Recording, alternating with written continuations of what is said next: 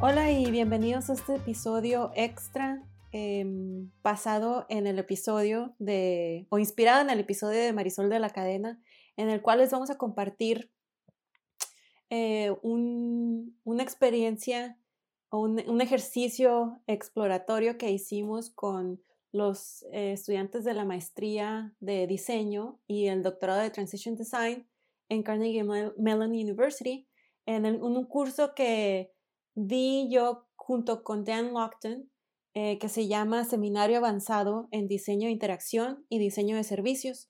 Y digo que les vamos a compartir porque el día de hoy me están acompañando Alex Polzi, que es estudiante de Transition Design, el doctorado junto conmigo, y Estefanía Lavatiata, que ella está en su segundo año, está a punto de terminar. De hecho, ahorita le estaba preguntando que si cómo va su trabajo de maestría este año, y ellos dos estuvieron como estudiantes en este curso, entonces nos van a estar platicando un poquito del proceso y de la experiencia que tuvieron en este ejercicio de exploración acerca del pluriverso, o qué significa diseñar en y para el pluriverso. Así que, hola Steph, hola Alex, ¿cómo están?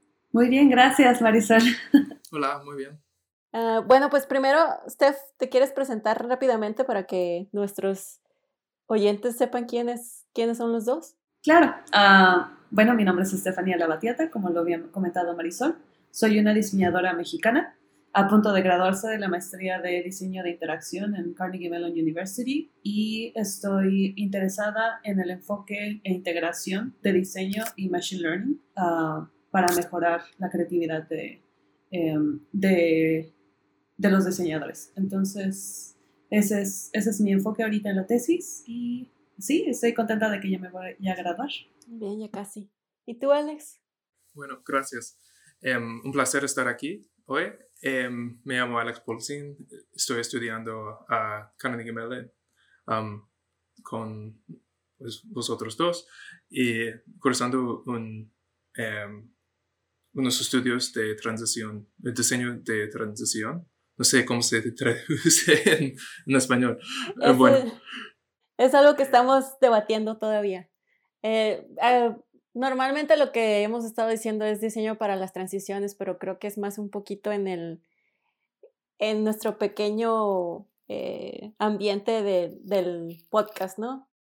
Sí. Pues estoy en mi primer año y estoy interesado en explorar un poco más la intersección entre tecnología, diseño y los negocios. Muy bien. Y pues ojalá algún día en futuros episodios vamos a seguir escuchando sobre el trabajo muy interesante que ustedes están haciendo.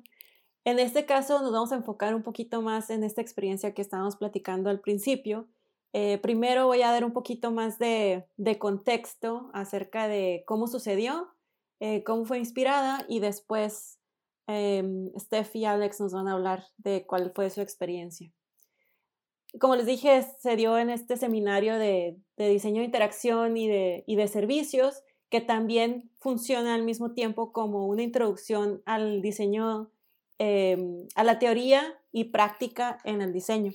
Entonces, es una combinación entre explorar ciertas ideas que vienen del lado de la academia y cuál podría ser su expresión en el mundo de la práctica. Entonces, vamos siempre en este ir y venir de la práctica y de la academia.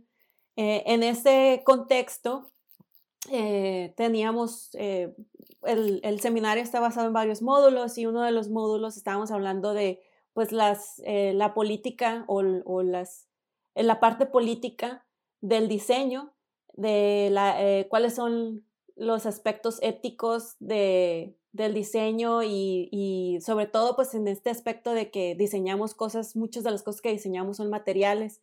Entonces, sobre todo ligado con esta idea del pluriverso, como estuvimos explorando en el episodio de Marisol de la Cadena, basado en esta premisa del EZLN, del Ejército Zapatista de Liberación Nacional, que dice que desea un mundo en el que quepan muchos mundos. Y basado en eso tuvimos una conversación, una discusión en clase y aunado o conectado a eso, uno de los proyectos en los cuales los alumnos participaron fue el hacer esta serie de audios que ustedes van a escuchar a continuación en un ejercicio tanto de reflexión como de especulación un poco de qué significa diseñar en y para el pluriverso.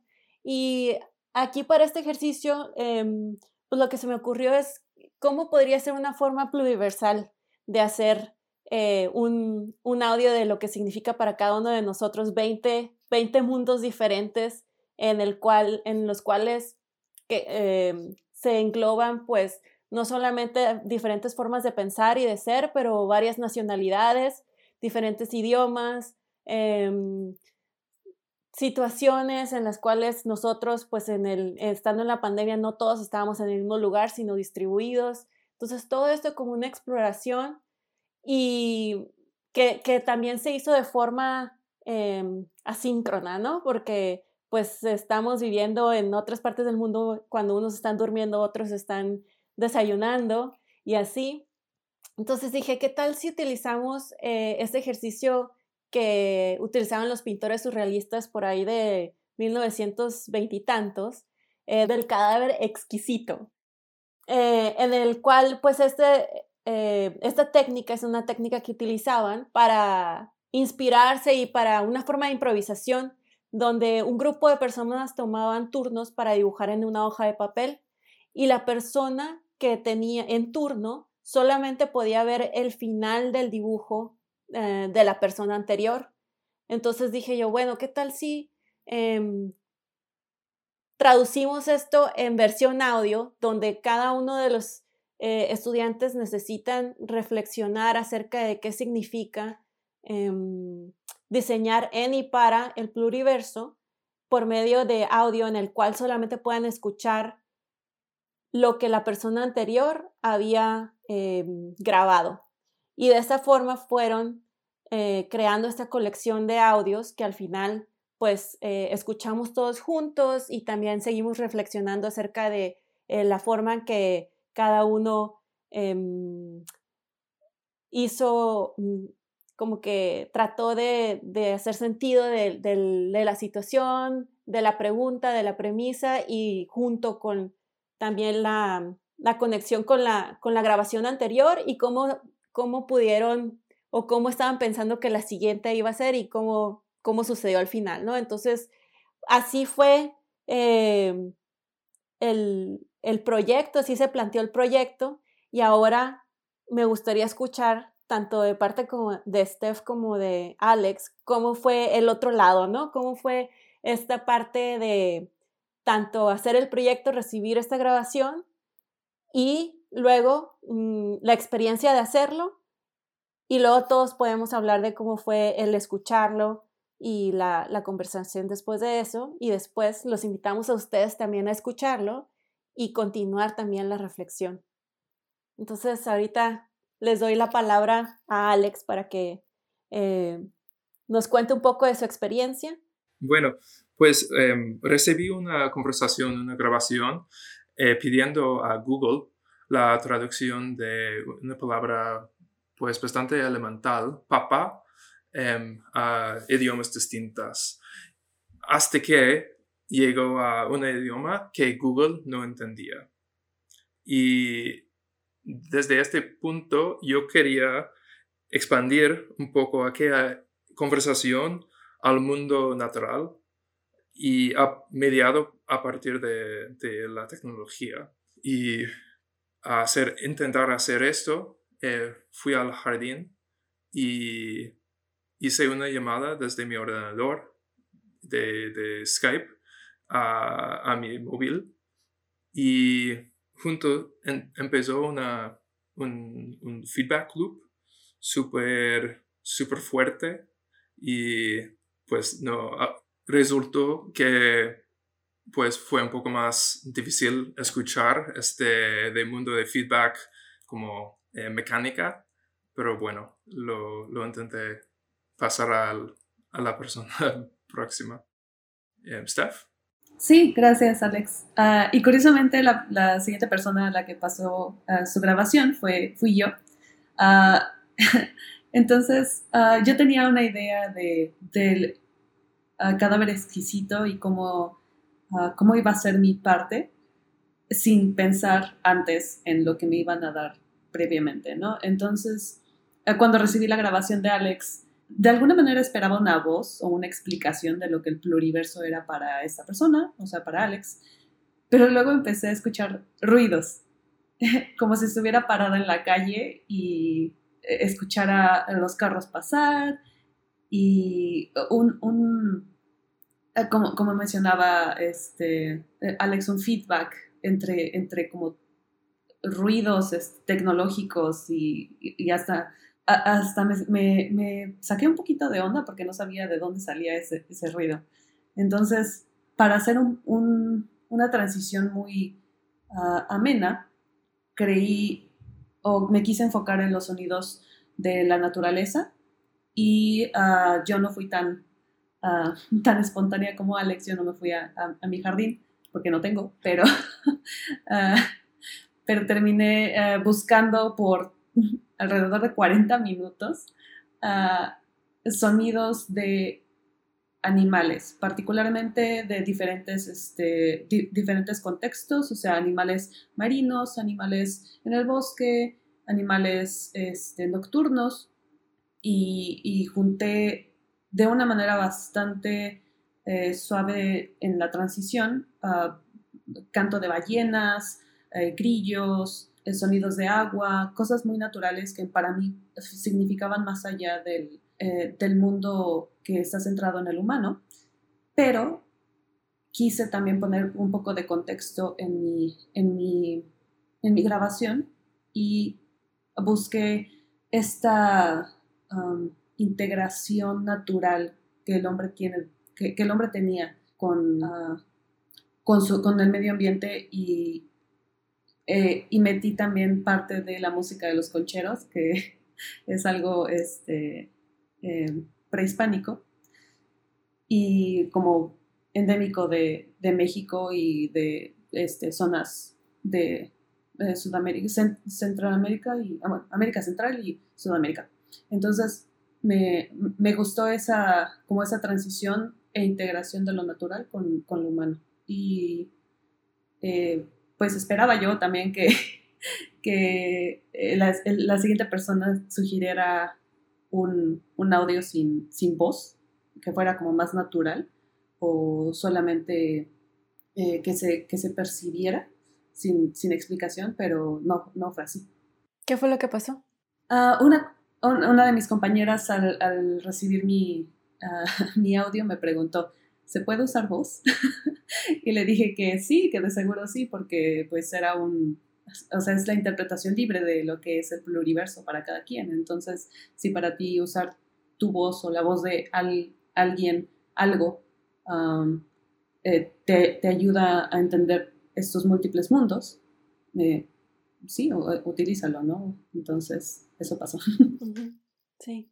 Pues muchas gracias a los dos por compartir esa experiencia a la hora de hacerlo, ¿no? Y está interesante esta yuxtaposición entre los intereses de investigación de cada quien que se ven un poquito reflejados en la forma en que ustedes decidieron grabar. Pues, por ejemplo, Alex estaba comentando que tiene un interés en la tecnología y en los negocios. Entonces, como que hay como esta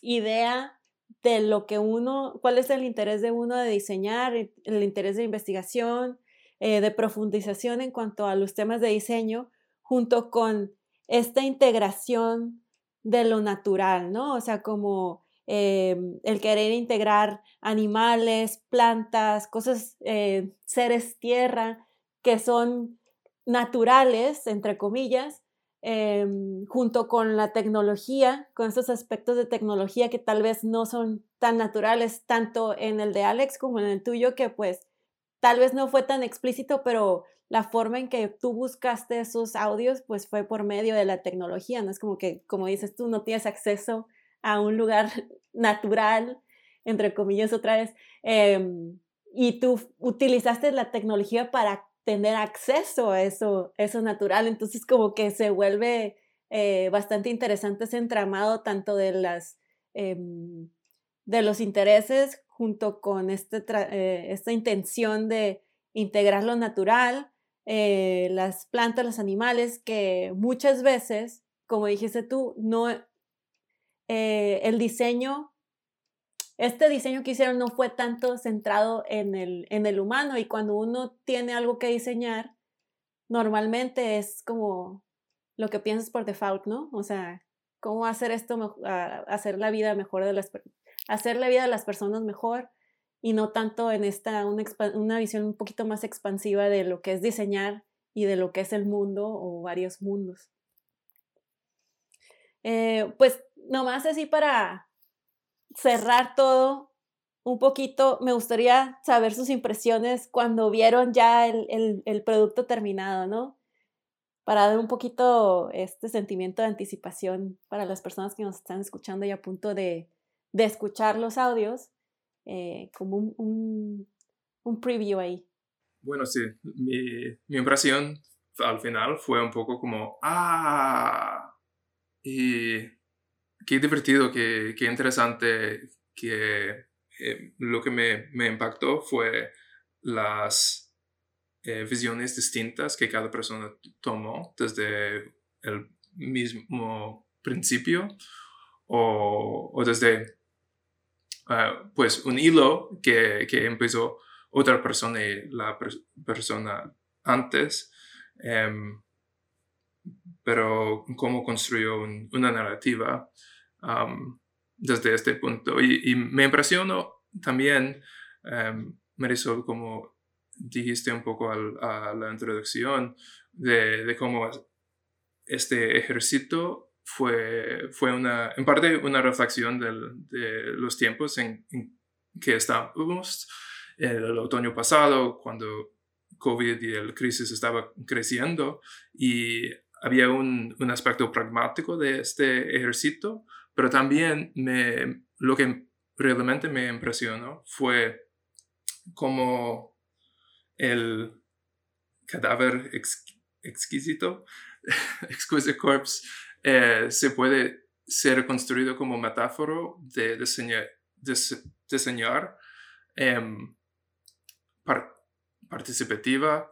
Y, por ejemplo, yo cuando pienso de diseñar para el Pluriverse, es obvio, debe ser obvio que cada persona, cada no persona, no se puede quepar dentro de un congreso, una conferencia o un taller y tal, y puede ser un poco este es nuestro trabajo de empezar con lo que tenemos que una persona o no humano ha sido antes, y empezar a hacer algo para la utilización para la persona o el no humano que viene. Sí, para mí creo que al escuchar el conjunto de los audios, al igual que Alex, me sorprendió la versión de cada quien del pluriverso. Efectivamente había explicaciones de lo que cada quien entendía por esta definición, e incluso había un audio que que hacía lo que yo pensaba que iba a hacer al principio, integrar esa tecnología para hablar o para expresar mis ideas, y que terminó no siendo así, porque quería realmente hacer como una transición muy amable y no tan disruptiva entre la grabación de Alex y la mía. Pero sí, o sea, esta definición, esta interpretación tan diversa de lo que es el pluriverso para cada quien, o sea, para cada uno de nosotros, fue muy impactante, y como me abrió los ojos y la perspectiva. Fue muy interesante. Una última pregunta que se me ocurrió ahorita. ¿Creen que sí sea un diseño pluriversal o no? Y si no, ¿por qué no? Esta es la pregunta, ¿no? Sí. Quizás que no se puede ser, o pienso yo, un diseño pluriversal. Sí, estoy de acuerdo. Creo que no existe como uno. Al igual que no es solamente un mundo, son varios mundos. Tendría que ser como muchos diseños integrados posiblemente. Muy bien, pues con esa pregunta dejamos para la reflexión y ojalá que disfruten los audios que están a punto de escuchar. Y muchas gracias, Steph y Alex, por acompañarnos el día de hoy. Gracias, Marisol, por la invitación. A ti.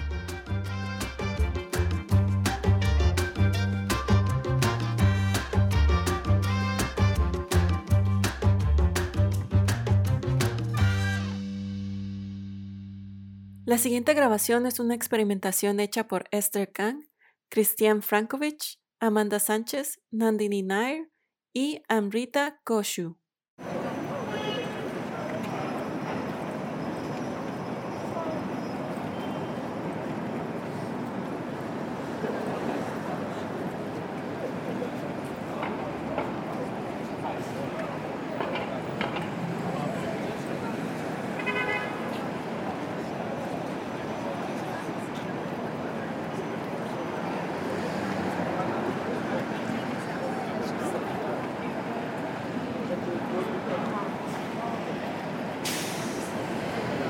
bäst vet orkar se dice molto processo. Ho una prostra, un scellermo, di drugo, luja.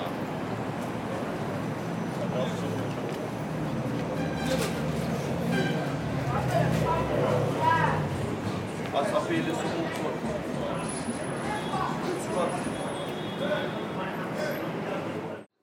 Not only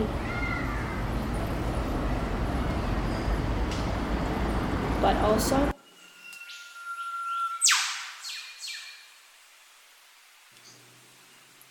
it is imperative to accept that negotiation does not signify nothingness, that when the mirror does not reflect our own likeness, it does not prove that there is nothing.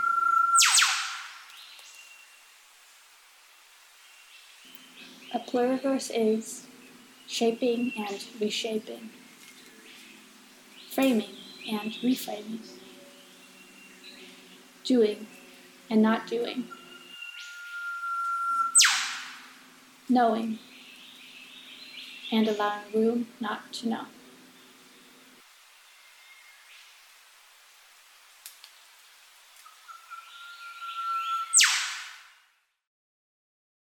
I am the pluriverse. We are the pluriverse. Actually, I am just a crumb of it. A discarded piece of pluriverse. Alone. You can actually call me the monoverse. As you continue to have the freedom to shapeshift, to define what the pluriverse can and could be, my ancestors that were raped, pillaged and had their homes burned down, were tormented into learning the language of the oppressors, which is what you call the monoverse. Our pluriversality was dangerous to your monoverse. If we do not have the means to transform, to retell, to undo, to rebuild our pluriverse, what is left for us to do? We discarded the seeds you now call the pluriverse, and made our children plant the seeds of the monoverse. Your pluriverse is not our pluriverse. We gave you pluriverse and you gave us monoverse. We gave you senses to speak, see, and feel with. We were stripped, shoved into your box, and were sold as your version of the pluriverse. A monocrop. Modified pluriverse. How will you ever give us those pluralistic seeds we once had back?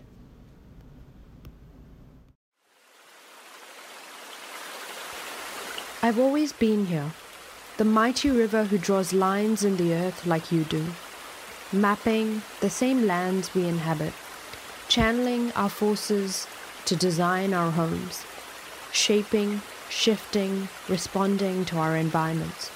We are linked through the eternal change we create for each other, a delicate recursive balance of interdependence. We both have the power to destroy and displace.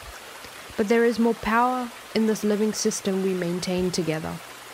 I sustain you, you sustain me. I see you. Now please see me. Inscribe into your culture, into your laws, my personhood, my living entity deserving of protection and respect, not a commodity or property to be owned and traded, but, as those of you who understand my world would say, a tipuna, a living ancestor. There is no separating us, the earth being and the anthro being. We've always been here, together in this pluriverse, differently but also the same.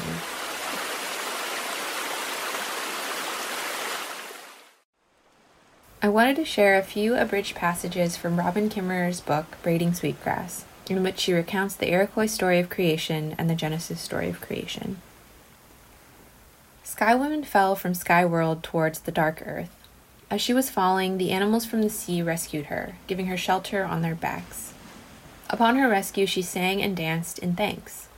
And as she danced, the earth below her grew and grew, from a dab of mud on Turtle's back. The earth was made not by Sky Woman alone, but from the alchemy of all the animals' gifts, coupled with her deep gratitude. Like any good guest, Sky Woman had not come empty-handed. She scattered seeds from the tree of life on the new earth, and there a garden of well-being grew for her children, for the animals, and for the earth. On the other side was another woman, Eve, with a garden and a tree. But for tasting its fruit, she was banished from the garden, and the gates shut behind her. That mother of men was made to wander in the wilderness and earn her bread from the sweat of her brow. In order to eat, she was instructed to subdue the wilderness into which she was cast. And then they met, the offspring of Sky Woman and the children of Eve, and the land bears the scars of that meeting. And the legacy of Eve continues. The land and our relationship with the land is broken. Can we tell new stories that reorient us towards ancestral ways of reciprocity between the earth being and the anthro being? New stories that guide us into a future of sustaining a pluriverse of cosmologies coexisting in sameness and indifference. A continuación escucharemos el trabajo de Anna Boyle, Mary Sides, Yi-Wei Huan, Ji-On, Yi-So Shun, y Russell Singer. Yes, our planet is on fire. But as an ancient Chinese poem says, 野火烧不尽，春风吹又生. No prairie fire can truly destroy the grass. It shoots up again when the spring breeze blows. In my eyes, us designers should be that spring breeze in every corner of the world. Our responsibility might not be creating things from the void to add to the society of the spectacle, but to nurture what's precious and bring that value back to our community and help build the ecosystem of the diverse landscape of our society. Now, let's just take some seconds to hear the sound of the spring breeze.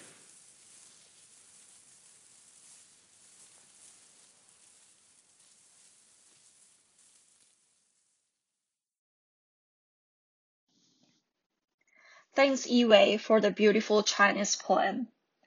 I agree that design should be a spring breeze that brings value to community and helps build a diverse landscape which can contribute to making a pluriverse.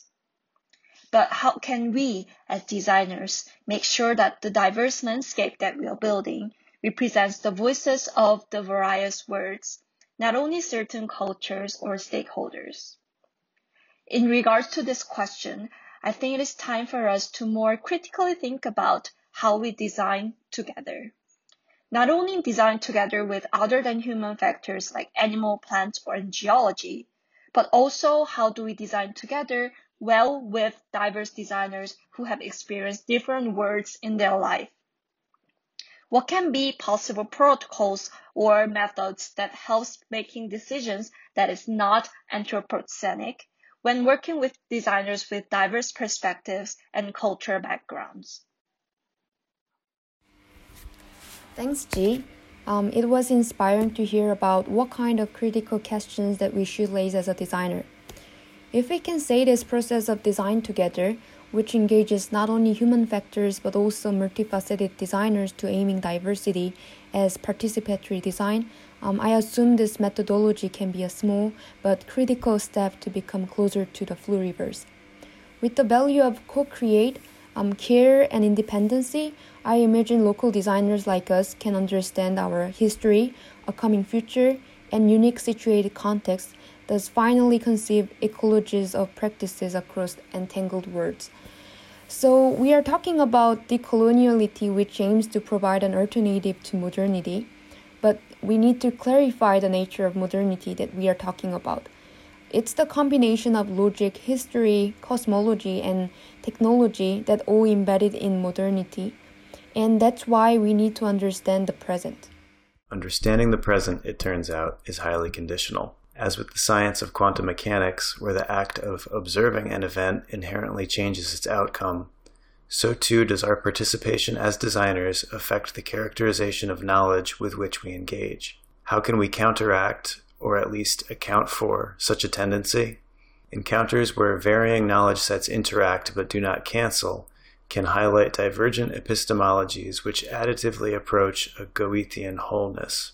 Entering into the act of co-creation through a non-judgmental, dispassionate, disembodied observer's perspective, where the designer becomes a vehicle containing skills that others may direct and drive, may be a starting point for decolonization.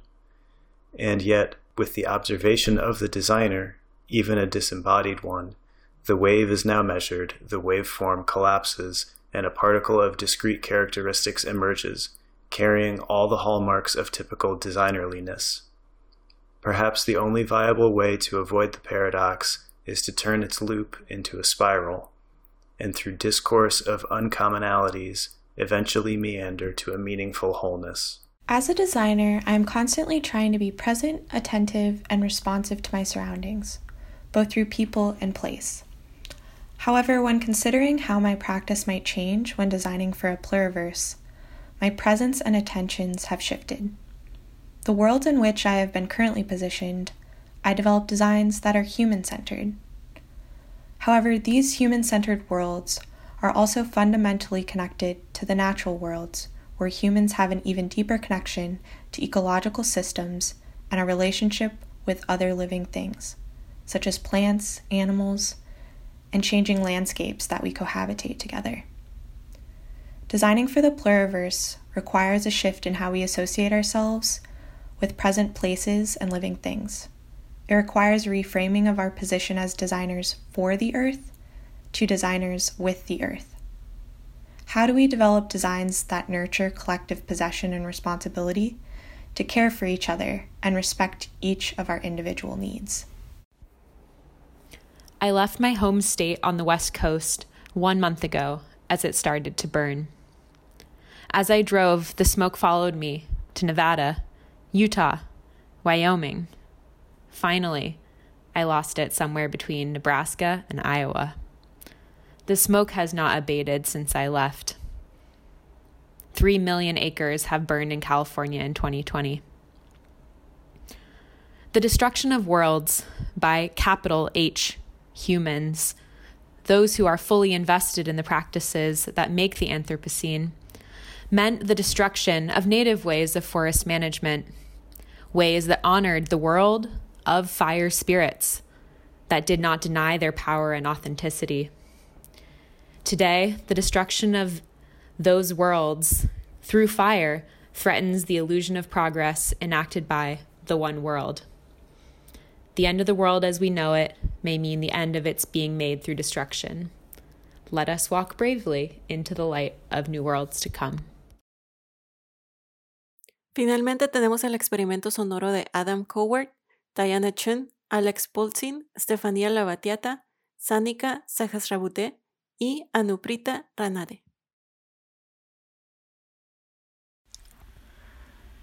Coloniality.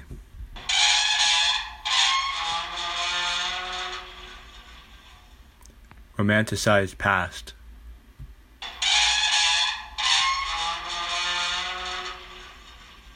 Coloniality.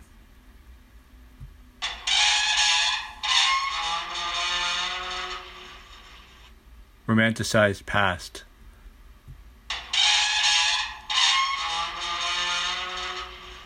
Coloniality.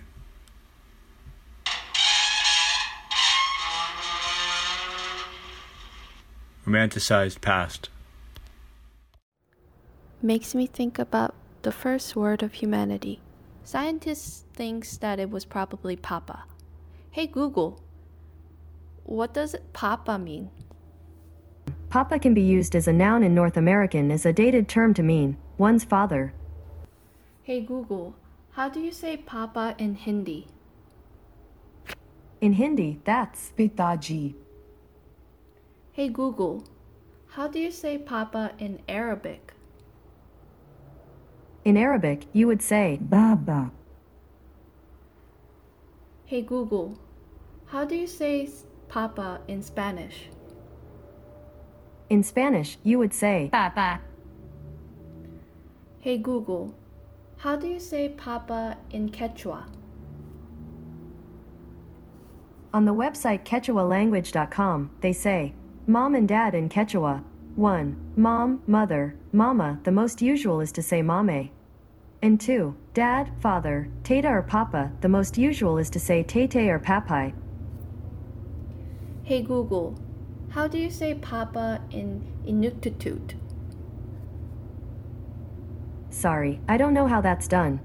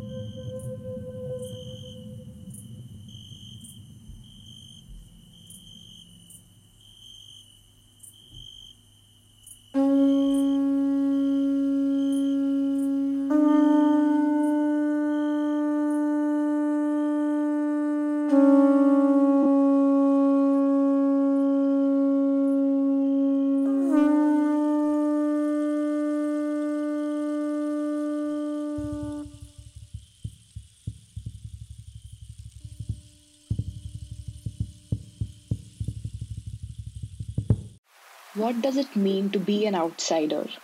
In a pluriverse, the boundaries of outside and inside are blurred constantly, which makes the politics of community and technology ubiquitous. How does this outsider evolve, change, and not become an outsider anymore? How does language enable or disable our identities?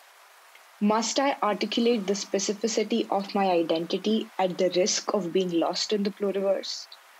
In this future we're headed towards, what is the grammar of communication? Is it confined to spoken and written words? Is there coloniality only in the pursuit of new terrains, or does it also show itself in epistemic pursuit too?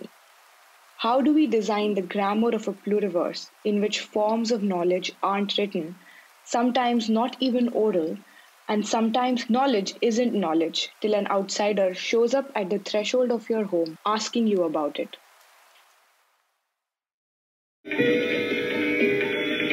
No one man designed the Loka, but many men over many generations many individuals represented in their own way through something they may have added or may have removed, or through some quality of which they were particularly aware.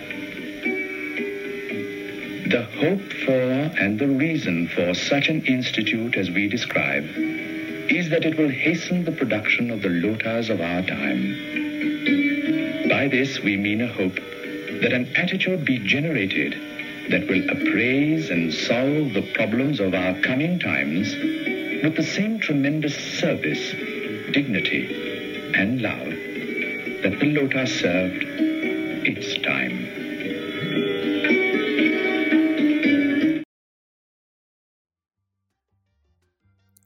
Gracias por escuchar este episodio extra titulado Experimentos sonoros a la cadáver exquisito, sentipensando el pluriverso y haciendo mundos.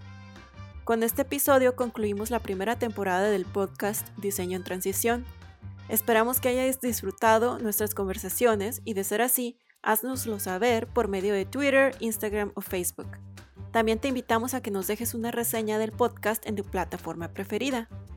Y no olvides suscribirte. Por último, te comento que ya estamos preparando la temporada 2, así que volveremos en la segunda mitad de este año con otra serie de conversaciones sobre el diseño para transiciones y el diseño y sus transiciones. ¡Hasta pronto!